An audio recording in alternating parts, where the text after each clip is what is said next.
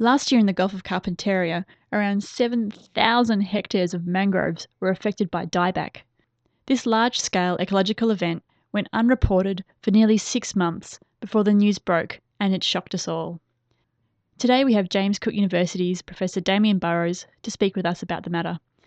Professor Burrows is the Director of the Centre for Tropical Water and Ecosystem Research, otherwise known as TropWater. Professor Burrows, how are you today? Good, thanks. Very good. Good. Well, great to have you here on the show. This has been an issue that's been very, very topical in the news and been a bit of concern. Although we do know that mangrove dieback happens periodically in nature. What's different about this occurrence? The big difference is the scale of this. We often see small patches of mangroves dying back for various reasons, but the sheer scale of this is unprecedented. We've recently presented it to a domestic national level conference and an international conference to mangrove experts around the world, and none of them could think of a dieback event of this size either. So this is actually a internationally significant scale of mangrove dieback.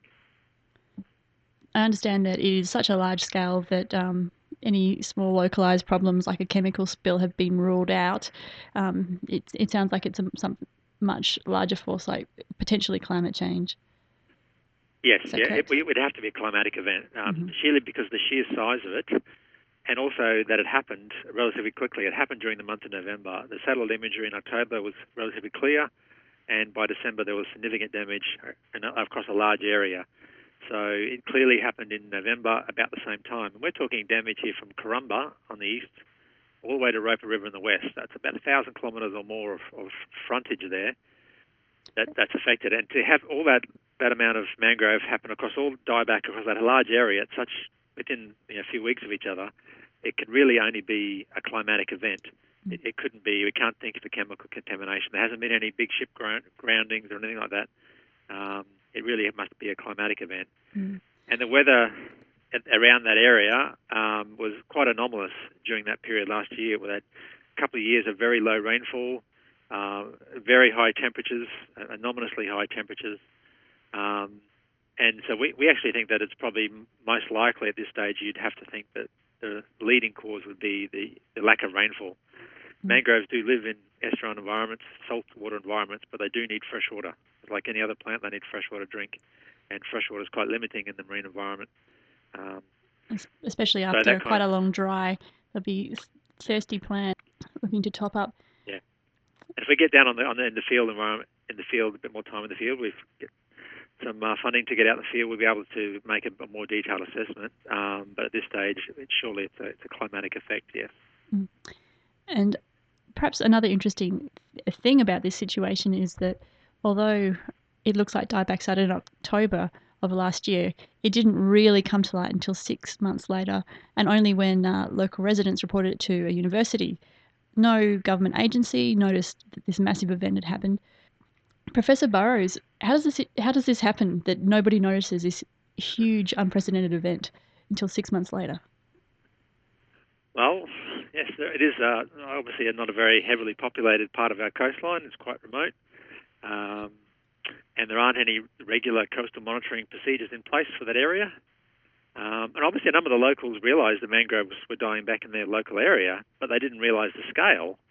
So when we started getting a couple of people sending us some photographs, oh, look, we got a bit of localised dieback, we're only able to put that together because we had people from different towns, from Corumba and Burketown and Borroloola, for example, within a few weeks of each other sending us images of dieback, and none of those people realised how big the dieback was. They just sent images to us of their local dieback, and it's only because we saw those images together that we realised that there might be something going on. And when we realised that we thought there might be something going on, we immediately went to the satellite imagery and had a look. And that's something obviously only scientists really have access to. And that's how we realised this big event was going on. So it is an issue of, there's a lack of coastal monitoring. It is certainly very disturbing that it took 6 months for this to come to light, and that 6 months after the event happened, there's still no scientists who've really been on the ground. It is encouraging that everyone who lives locally was so active in trying to do something about the problem by contacting researchers and trying to unravel what might be causing this. I think that is certainly one of the bright sides, is that there were concerned people out there who realised there might be something odd happening, and they made the effort to get in contact with ourselves and send photographs in, and those photographs had GPS locations as well, so geographic locations. So that was the good thing, because if they hadn't done that, then we'd probably still be in the dark about this happening. And certainly going forward in the future, this is, I think, one of the lessons we would take out of this example is that we need to establish some mechanisms with the local communities, the people who are living in those areas, a mechanism by which they can report these kind of events in the future so that we can hear about them in a much more timely manner. And what do you think the role for government might be in this? Do you see I don't know, the need to maybe ramp up monitoring or something similar? Well, I think, it wouldn't take a lot. The answer is yes, but it wouldn't actually take a lot. This doesn't have to be an effort that takes a huge amount of government funding or resources. So in this case, it could be a mechanism by which locals are out there can send photographs or report unusual sightings of dieback to a website that the government runs and monitors, for example. We have similar things for pest fish. If you see it as unusual looking fishes, this is how the government monitors for exotic fishes introduced from other countries. So you can report unusual looking fishes to that hotline, and a scientist will examine the photograph that you send in. And you could almost have the same thing here, that people could send in photos of mangrove dieback or other coastal disturbances, and then scientists would realise if there's a series of photographs coming in from an area that are showing the same sort of thing, they realise there's something going on. So I think there are ways that the government could set up some fairly programs that don't require many resources. And at the other end of the scale, what we would like to do over the next few months or couple of years is establish those relationships in the community where community members would realise that they can send who they can send photographs to if they do see sort of unusual happenings in their coastal zone as well. If this hadn't been reported, what might have happened? Or what is the advantage of having these events reported early? Well, I think we can obviously intervene. The dieback is a process of the trees get stressed, and if they continue to get stressed, they'll continue to die. This is an ongoing process. This isn't like just an event that just happened overnight. Even out there now, there's still some very high temperatures and low rainfall happening. This event could continue to happen, and there might be a need for the government or management agencies to intervene. Might be some things they could do. So any timely reporting could help establish those plans. But also for communities or even industries such as the fishing industry, recreational or commercial fishing that depend upon these mangrove communities, they need to know ahead of time if there's going to be any potential harm to their industries. So, if, for example, if the mangrove dieback results in decreased fisheries catch, I'm sure they'd like to know that a long time in advance. All right, and I guess at this point, a lot of people listening might be wondering how likely it is that these mangroves will recover. Is it too early to have a guess at that? Well, I think I'll have a stab at it. Actually, we'll have a go. You are the professor of tropical water, so yes. Go for but it's it. always risky without having been out there. But I think given that these trees now we haven't. People say, well, mate, you can't confirm these trees are dead, and that's true. We can't actually confirm that they've died. We know they're leafless. They've lost all their leaves, and they appear to be just standing timber. But they've been standing timber now for 6 to 8 months. So no doubt some of them will recover. The individual trees will start to re-leaf and recover, but most of the trees have been leafless for many months now. So I think the likelihood of their recovery of those individual trees is low. However, new trees will regrow. Mangroves are fairly good at recolonising themselves. They do live in an environment. It's a very difficult environment to live on the ocean shore there, and they're used to sort of having not getting knocked back by storms and then having to recover. So they're actually reasonably good at recovering from damage.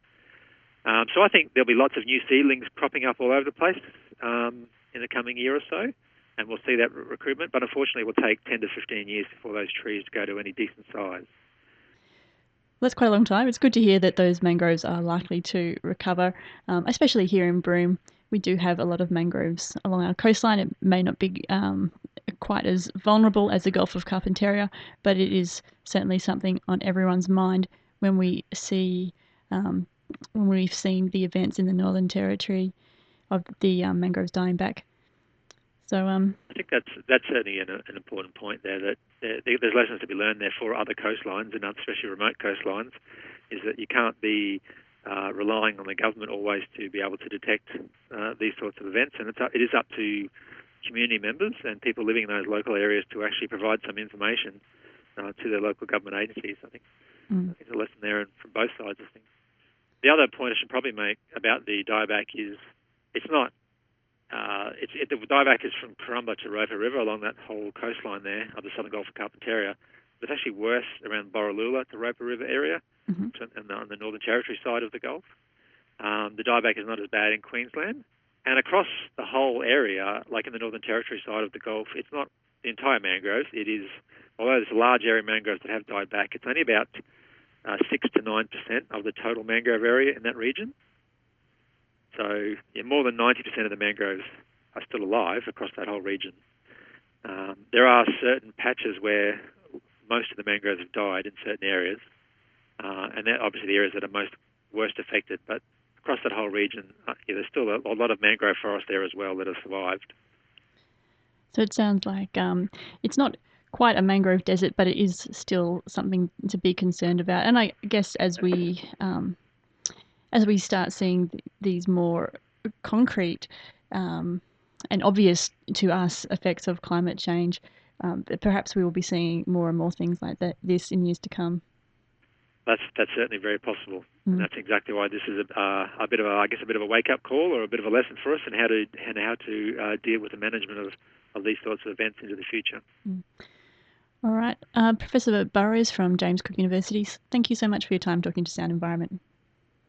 Thank you. Appreciate it.